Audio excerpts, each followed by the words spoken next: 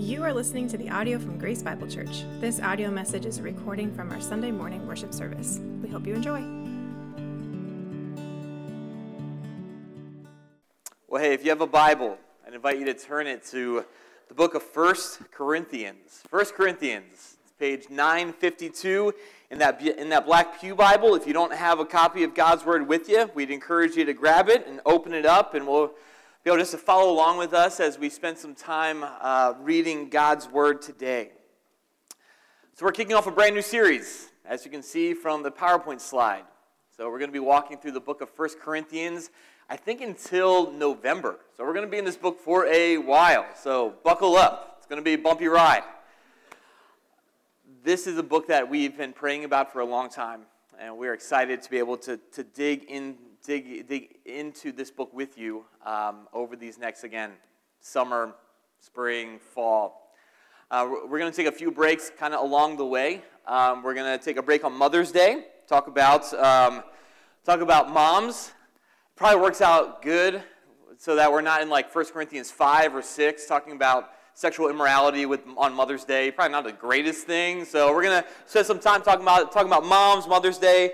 We're going to stop on Father's Day as well and take a week and talk to fathers, especially in our culture. It's just good to be able to spend some time talking about God's role for both men and women, mothers and fathers. So that's kind of the game plan. But yeah, you're going to get to know 1 Corinthians pretty well.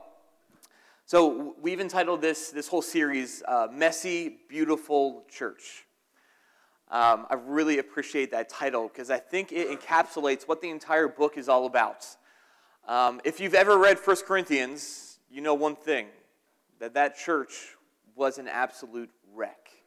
As we get into all the different issues and things going on there, we're going to see that this was a church that had a lot of problems. They can't agree on who should lead the church. They don't agree on how to address sin or if they should address sin at all. They don't agree on how they should treat each other. Some of this just sounds like a normal day in a typical household, right? Man, how many times our kids, they don't agree on how to get along or they don't agree on our punishment of sin or behavior. So this is just normal everyday stuff. But then they also are divided over how to understand things like marriage, how to understand how do we worship together in a corporate gathering on a Sunday morning. They don't understand how to handle cultural differences between people within the church and then how to live within a culture that is completely different outside of the church. So they're just spinning when it comes down to how do we handle all these problems that come up when sinful people come together and try to do life together. And so Paul addresses all of those things. But yet within the mess of 1 Corinthians, Paul points out something extremely beautiful. Paul points to the fact of the power and truth of the gospel. And as we walk through the book, we see so many instances of how Paul points back to the gospel message and how it applies in this situation and how the gospel is worked out within this problem. So Paul points us to the truth and power of the gospel. Paul points us to God's high calling and purpose of the church. You guys understand, we're going to get into this a little bit today, but you understand that God has called you here for a purpose, and we have a calling as a body of believers, and Paul points that out over and over and over again. And Paul also points out the visible hope that the body of Christ can bring to a lost and unbelieving world. Friends, I truly believe that one of the greatest tools we have for evangelism is when lost people come within our midst and see how we worship, see how we treat each other, see how we serve each other. The gathered body of believers is probably the most powerful evangelistic tool that we have in our arsenal. And some of you know a bunch of different evangelism methods, and there's nothing wrong with those things, but there's something about inviting someone to church who does not know the Lord, and they come in and see, how does a church of 300 or 400 people operate? How do they talk to each other? How do they act toward each other? How do they serve each other and handle conflict? 1 Corinthians deals with all of that. And throughout 1 Corinthians, we're going to understand that while the church is messy, when we are willing to listen to and submit ourselves to God's word, the gathered body of saints is the most beautiful expression that God gives this world today. So hence the title, Messy, Beautiful Church. So before we get into our text today, there are just a few things that we need to understand and kind of unpack as we get into this book. First, we need to understand what 1 Corinthians actually is. 1 Corinthians is an epistle. It's a genre found within the Bible. And an epistle is an occasional document written to a specific audience for a specific purpose. You understand that there are different genres within the Bible. There's narrative. There's a telling of a story. There's prophecy, where it's looking forward to things to come. Most of Isaiah, which we just worked through, a lot of that was prophetic in nature.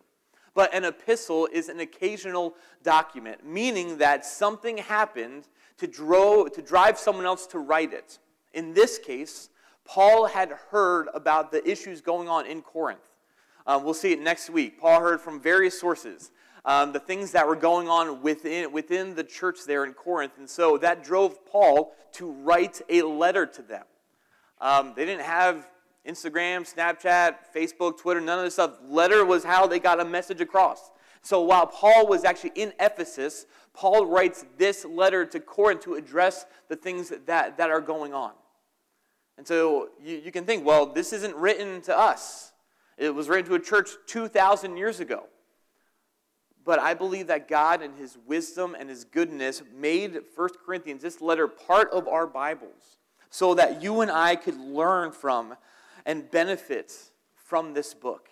And in just a moment, I'm going to show you why this letter is so important for us today. So 1 Corinthians is an epistle. It's a letter written to a specific church who were filled with specific people dealing with issues and problems within the church. Let me tell you a little bit about Corinth as a whole, the city. And listen, I'm not going to do the whole map route. We're not doing all of that. We can kind of describe Corinth in 3 words. The first word is that it was pluralistic. Pluralistic. Say that 10 times fast. Can't. Some of you can. Good for you. You guys are champions. I can't. All right, so Corinth was a diverse city that attracted people from all different backgrounds, all different faith backgrounds, all different belief systems about God. And so they all came into the city. And so what that meant was that there were all sorts of faith communities there for anyone to really choose from. It's like you're going up to like a buffet. It's like a Chinese buffet. There's so much there. People, whatever they were looking for from a religious standpoint, they could find. They could find people that were worshiping idols. They could find the church at Corinth. They could find other viewpoints about God as well. Everything was there. And basically the mindset of the church at Corinth was basically this. It's like you can worship whoever and whatever you want as long as you don't hurt anyone. Kind of sounds familiar? Maybe just a little bit? All right, not only were they pluralistic, but they were pagan. Corinth was an extremely pagan city, filled with an overwhelming amount of idolatry and people who were being immoral. Throughout the city, you could find places to fulfill any desire you wanted, often in the name of worship. You could go to any place of worship and fulfill any desire that you had in mind, and that was okay. Not only did Corinth tolerate evil, they celebrated it. They said, we love being a place where we are open and accepting to whatever anyone wants to do. It is the equivalent of the Las Vegas or New York City of their time. But not only were they pagan, but lastly, they were prosperous. Corinth was probably the most prosperous city in all of Greece. So its strong economy allowed its citizens to prosper through hard work and social connections. See, Corinth was the place where people went to fulfill their dreams and to make a better life for their families. So the strong economy and opportunity bred this very individualistic mindset, where all people worried about was them, was their family, and what was best for their loved ones. And what happened was people began taking that kind of thinking and bleeding it into the church and how we run things and how we operate as a body of saints here. So listen, it doesn't take much to begin connecting the dots between what was going on in Corinth and the state of our church today. It doesn't. It's not hard work to do. And if there was ever a letter written to the American church, I believe 1 Corinthians would be it. Hence, we're going to spend a lot of time in it over the next, 6-7 months. So this morning, I just want to open up the introduction, verses 1 through 9. And as Paul opens up this letter, he actually doesn't address any behavior in the church, but actually he reminds them to whom the church belongs. See, a lot of people, I do it. When people mention Grace Bible Church, my response is, that's my church. And not just because I'm a pastor here, but even before I came on staff, this was my church. This is where I attend. This is my spiritual home. These are my people. This is what I do on a Sunday. And it's so easy just to continue to operate and say, this is my church. For some of you, this is my pew. And if you guys get in my pew, you know what's up.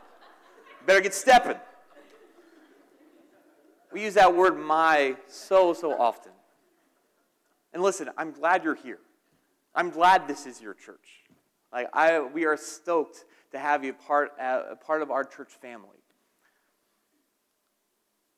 But Paul, as he begins this letter, reminds the people that this church doesn't belong to us. It's easy for us to believe that church was designed and exists for my comforts, for my preferences, and to push my agenda. Church is here for me. Church was meant for us. Before Paul gets into all the issues, he lays the foundation that actually will carry us through the entire book. This isn't just intro work where he's just saying a few things just to get going, and everything really starts in verse 10. Verses 1 through 9 remind us of two very important truths. That one is that the church is designed by God. And secondly, the church is dependent upon God. Friends, it is His church, not ours. So let's pray, and then we're going to dig into these 9 verses. God, I thank you for this day. God, I thank you, Lord, for the gathering of believers. God, and with all of our baggage, and with all of our issues, and with all of our conflicts and stubbornness, and God, willing to put ourselves in front of your kingdom, God, but you've gathered us here. And God, I thank you for it. God, we surely are a beautiful, beautiful mess. So God, as we look into these 9 verses today, God, I pray that you would help us see, Lord, that the church belongs to you, God, and is led by your Son, Jesus. It's not about myself or Mike or Dan or our elders or God, anyone else. God, you are the chief shepherd. And God, we need to give you honor accordingly. And many of the issues within our church would be solved if we understood that it doesn't belong to us. The church belongs to you, God. So, Lord, guard my mouth. Lord, may I say,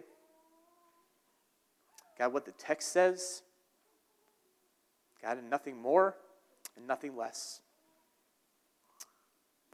And I pray all these things in the name of your Son, Jesus. Amen. All right. So So I want to walk through, again, these 2 points with you today. The first point simply is this, that the church is designed by God. Look with me in the first 3 verses here. 1 Corinthians chapter 1, verses 1 through 3 says, Paul, called by the will of God to be an apostle of Jesus Christ and our brother Sosthenes, to the church of God that is in Corinth, to those sanctified in Christ Jesus, called to be saints together with all those who are in every place, call upon the name of our Lord Jesus Christ, both their Lord and ours. Grace to you, and peace from God our Father and the Lord Jesus Christ. Paul opens this letter by introducing himself really to who he is and reminding them that he is an apostle, the apostle of Jesus Christ by the will of God. So an apostle was someone commissioned by Jesus to lead the church and oversee the spread of the gospel. See, Paul isn't trying here to brag or to boast or to say, listen, you need to listen to me or anything else, but he's just simply reminding them of his authority and his ability to correct and teach the church. Paul wasn't just some guy. Paul was appointed by God to write letters just like this. So in the same way he does most of his other epistles, he introduced himself. Paul, an apostle of Jesus Christ, called by the will of God. God has placed me here. God helped me plant this church, and God has given me the authority to then speak truth back into it later on. But I really want to zero in on verse 2 and see how Paul describes the Corinthian church. He begins to the church of God that is in Corinth. And this is going to sound really nerdy. I'm just going to put it out there. This is the only time Paul addresses a church in this way. The only time. In Ephesians, he simply says, to the saints that are in Ephesus. In Colossians, he says, to the saints who are in Colossae. And maybe I'm just nitpicking here, but I think there's a reason why Paul said it this way, to the church of God that is in Corinth. For all you grammar people out there, how is church modified? Church of God in Corinth. So there's a possessive there. It says, he reminds them from the very beginning, without saying, the church isn't yours. He just says, this is God's church, who are also located in the city of Corinth. See, the first thing Paul does, even in this little introduction, is remind the people that this isn't your church. You do not possess it. See, the church is God's possession. He holds the patent to the church. Think about it. God created it. It was God's idea. Romans 11, Ephesians chapter 3, the portions that we just walked through in Isaiah, which was written hundreds of years before Jesus actually came, and hundreds of years before Acts chapter 2, where the local church finally began. God was already planning in his head that he was going to bring Gentiles, non-Jews, into the family of God. Romans 11 and Ephesians chapter 3 and 4 talk about it as a mystery, that this was something that God had planned out but not yet explained until this very moment. The church was God's idea, not ours. And not only was the church God's idea, but the church was created and bought by the precious blood of God's Son, Jesus. No one just came up one day and said, we should have a church. And we should bring all these different people together, and we should preach the gospel. This was all God's idea, bought by the blood of his Son Jesus. And it's God's Spirit that seals every believer into the church at the moment of faith. Paul is saying, listen, Corinth, you think you're so good. You think you bring so much to the table. Let me remind you whose church this actually is from the very beginning. I love Matthew chapter 16, verse 18. This is Jesus talking about, but before he's crucified, he says, I will build my church. And the gates of hell shall not prevail against it. See, I think Jesus is jealous here.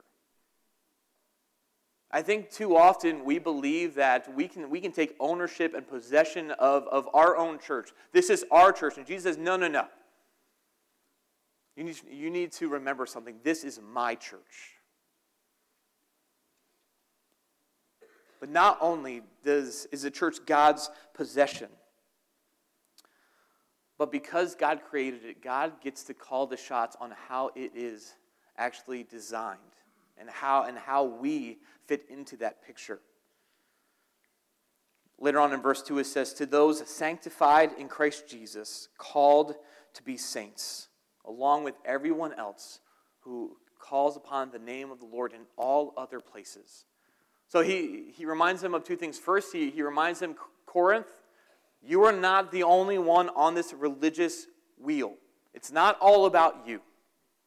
There are believers all over the world that have done the same thing that you have, that have heard the gospel of Jesus, that have called upon the name of the Lord, who have been saved, who are living out the call of the gospel. But you are not, and you are part of that, but you're not the only part of that. Man, how often do we think that all we care about is what happens here within our church? And we forget that there are gospel preaching churches all throughout this valley that we can cheer on, that we can encourage, that we can support. I'm not saying a blanket statement, don't support everyone, but man, where the gospel is being preached, we can cheer and cooperate and help them out in the mission of spreading the good news of Jesus. But he says, I want you to recognize something. You have been sanctified. The word sanctified, sometimes we think of it as this ongoing process of being transformed into the likeness of Christ. And that's true. That is not the tense of the word here. Sanctified here means set apart in a once for all act of God. That the moment that you and I accept Jesus as our Lord and Savior, we are set apart. God takes us from the kingdom and family of darkness and places us into the kingdom of light, into His family. We become one of His children. He sets us apart. And we are never the same. At home, we have this china cabinet. And we have these dishes that literally come out like twice a year. Like Thanksgiving, Christmas, and I think for a small group, last week for Easter, whatever. That was kind of it. We never bring these things out. But the fact is, we bring them out for special occasions, used for a specific purpose.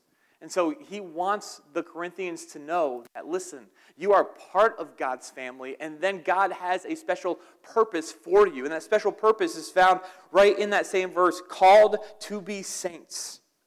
See, Paul reminds them that God has given them a new identity and a new purpose.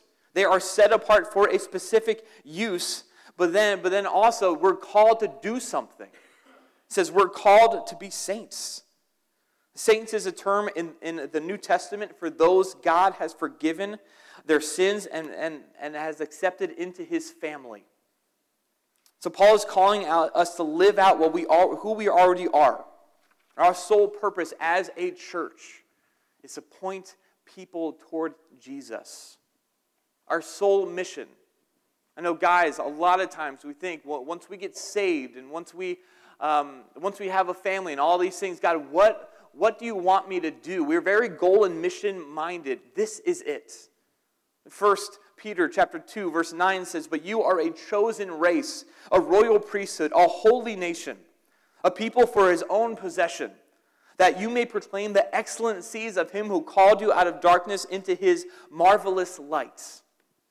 Church, that is our job. That is our mission. Our mission is not to make a name for ourselves. Our mission is not to create a brand. Our mission is not to make sure that we have a good podcast and people are watching us online. Our mission is to point people towards Jesus Christ. To proclaim the excellencies of what God has done for us, not what we can bring to the table. Church, we are designed by God. This organism, this group of people has been designed by the creator of the universe to be the vehicle that the unbelieving world sees what God is like. And for allow people to come in and experience the love of God, to hear God's word preached. And it gives us a mission to accomplish. And I don't know, if that doesn't excite you, you need to check yourself. Like, if you can't get excited about the fact that my main job is to point people toward Jesus, there's something wrong. Maybe other things have gotten in the way. Maybe your vision is clouded by other things or other things that you are trying to work for and accomplish, but recognize this is our goal. To point people to the excellencies of Christ, who called you out of darkness into his marvelous light. So we are a new people. We are sanctified. We are set apart. We are called for a new purpose. And in verses 4 through 9, Paul gives another reason why the church is his and not ours. Let's read verses 4 through 9 together. It says, I give thanks to my God always for you because of the grace of God that was given you in Christ Jesus, that in every way you were enriched in him in all speech and all knowledge, even as the testimony about Christ was confirmed among you, so that you were not lacking in any gift as you wait for the revealing of our Lord Jesus Christ, who will sustain you to the end, guiltless, in the day of our Lord Jesus Christ. God is faithful, by whom you were called into the fellowship of his Son, Jesus Christ, our Lord. And Paul normally is what he does. He prays. He thanks God for something that is going on in the life of the church. But notice here, Paul's focus isn't upon what they have done. It's what God has done for them. And the second point simply is this: the church is dependent on God. Raising kids, especially little ones, they all go through stages, right? They go through stages where sometimes they need mom and dad for everything. They need mom and dad to put their clothes on. They need mom and dad to change their diapers. They need to do whatever it is. But there gets to a certain point where they don't want the help anymore. My youngest is at the point where he's getting himself out of his car seat or booster seat, whatever it's called now. And he loves doing it by himself. I tried yesterday to try to get him. He's like, no, I got this. I'm good. I can do this, Dad.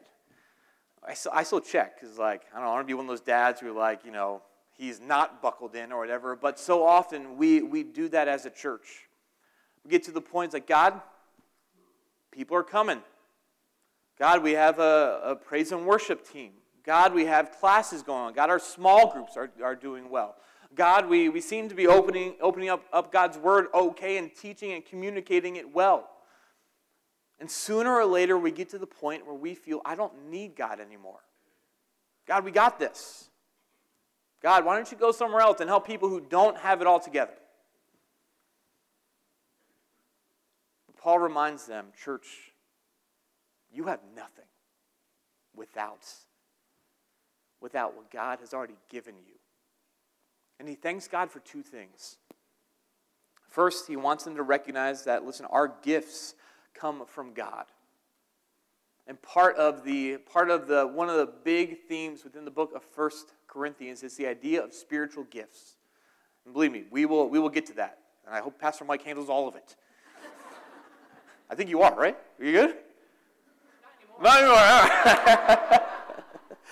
Yes, it's a big topic. Everyone's like, you're going to do 1 Corinthians. You're going to talk about spiritual gifts. Let's go. But Paul says this about gifts. I give thanks to my God always for you because of the grace of God that was given to you in Christ Jesus. And he says, I want you to remember where those spiritual gifts came from. The gifts of teaching, the gifts of wisdom, the gifts of speech that he mentions here. But he's I want you to understand, you didn't bring those to the table. I don't have time today to get into the background of spiritual gifts, but let me just explain it this way. That the book of Ephesians and other places in Scripture says that at the moment of belief, God gives each person some kind of spiritual gift. Some sort of talent or ability, a gift, or a way that their heart is kind of wired so that they can build up and edify the church and be a blessing to others. Not to build up your own brand or to gain a crowd by yourself, but simply to help out the church. But this is something God has freely bestowed on the church out of His goodness toward us. We don't choose the gifts. God does. And it isn't upon us to compare ourselves to others, which is going to come up in chapters 12, 13, and 14. Because friends, we need to recognize that every part of Christianity is about what we've received from God, not what we bring to Him. Every part, our salvation, our spiritual gifts, all of these things, this is what God has done for His church, not that we bring to His table. And man, I look around our church, and we have some talented, gifted people who I believe are doing a fantastic job of making an impact for the kingdom of God. God has given us solid teachers and leaders, people that I learn from often. He's given us people who are gifted at evangelism, who share their faith on a weekly basis, and who I love talking to because I'm encouraged to go out and share my faith.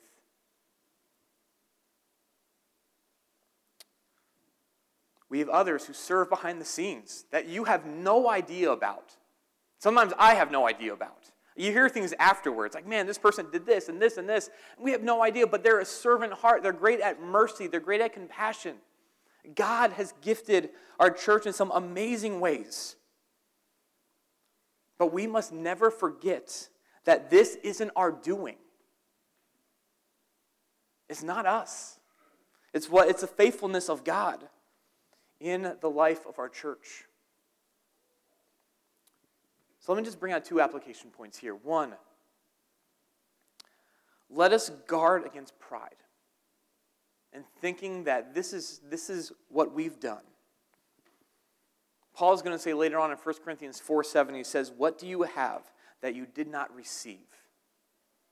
All of this, everything that's going on within the church, all the good things that are going on right now, this is God's blessing upon His body here at Grace Bible. It's not about us. It's not about our leadership. It's not about anything else. It is because God has chosen now to give and bless in certain ways. But secondly, man, I struggle with this one a lot. When was the last time you simply said thank you for how God has wired you and the giftedness that God has given you? Man, it took me a long time to be able to say, God, just thank you. Instead of saying, God, I want to be like that guy. Or I want to speak this way. Or I want to be gifted in this area. Or I want to do this or do that. Or God, why haven't you made me some other way? But simply stopping and saying, God, thank you for how you've made me. And not in a prideful way, because you're thanking God, you're being dependent upon Him, but recognizing that God has worked in your life and God has given you gifts and getting plugged into a church and using those things. God says, I've given you things, now use them within the body of the church. So let's not be prideful. It didn't come from you. But let's also be thankful, because it's not about you. It's about what God has decided to work within our church today. The last 2 verses, Paul reminds us of one other way that we depend upon Him. And he says that our hope rests in God. In verse 8 and 9, it says, "Who will sustain you to the end, guiltless in the day of our Lord Jesus? God is faithful, by whom you were called into that fellowship of His Son, Jesus Christ our Lord." These verses, for me, are some of the most powerful verses within the opening introduction here. So remember, the church at Corinth is falling apart at the seams. If you've never read the book, read it this week. They are sexually immoral. They are divisive. They're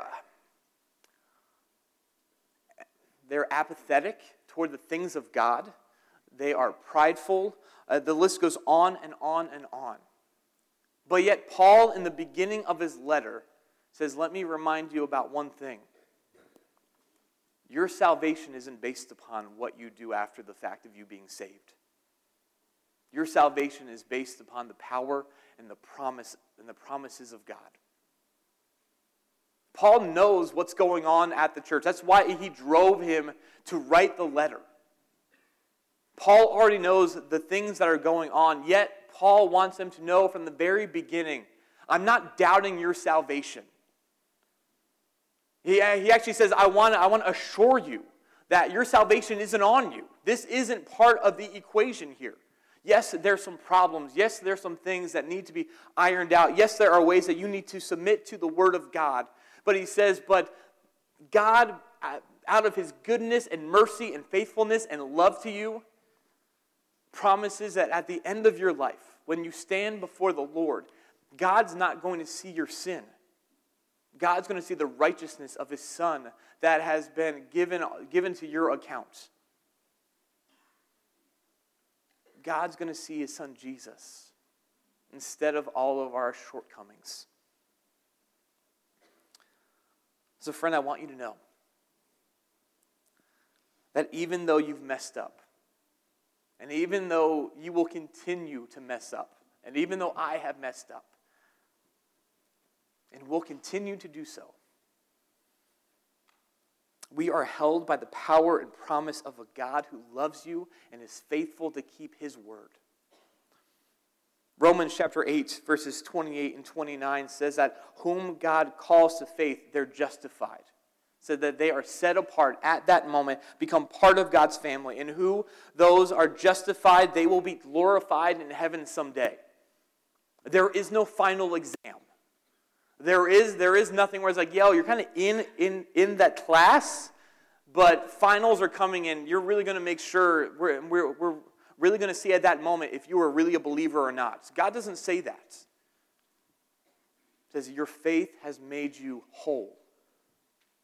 You are one of my children. Now, Paul doesn't give them license to sin. He doesn't stop there and say, listen, you're good, you're saved, do whatever you want. No, the rest of the whole book is full of, now you need to be obedient to the Lord, but not because of your salvation, because you have a high calling as a church to live out the gospel each and every day. But he says, I want you to rest in the fact that God is faithful, that His promises are true, and He will sustain you until the day we see the Lord face to face. So friends, church was never meant to be about us.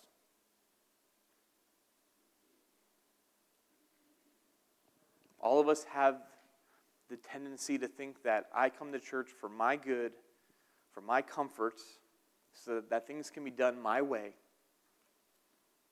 And that's just not true. God designed the church. He gets to call the shots. And His word is full of ways for us to lead and live as a body of believers. And it's our job to know what this book says and to be able to submit ourselves to it. Even if culture says it's old and it doesn't work anymore and it's harmful, we trust this book. The church is also dependent upon God. We rely on His power. We know that any good thing that happens within our church is not our doing, it's God's. We pray. We obey this book. And we leave the results up to God. So as I call the praise team up, let me just remind you of two things. Kind of a vision for our church moving forward. One is that we seek God's glory, not our own. We want to be a church that when people come in, that they say, God is here. We don't want them to say, there's great preaching, there's great music, none of that stuff. We want them to come and experience the presence of God.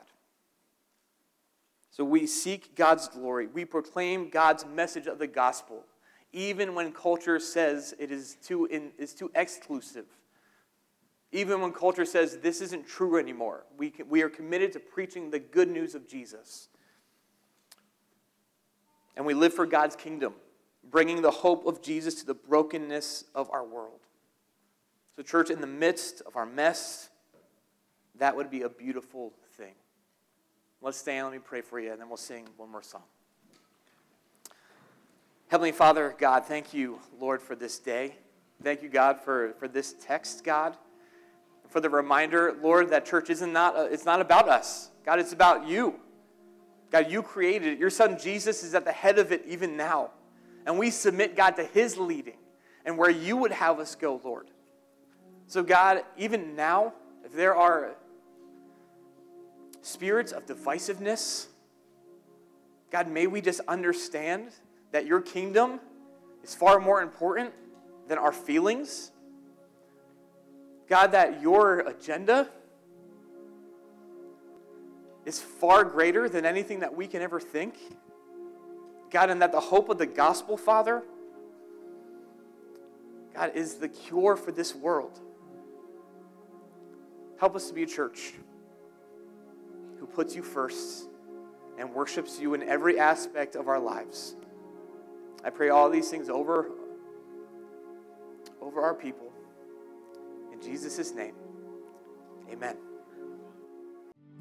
Thank you for listening to this podcast from Grace Bible Church. For more information about our church and our ministries, you can visit gracebiblepa.com.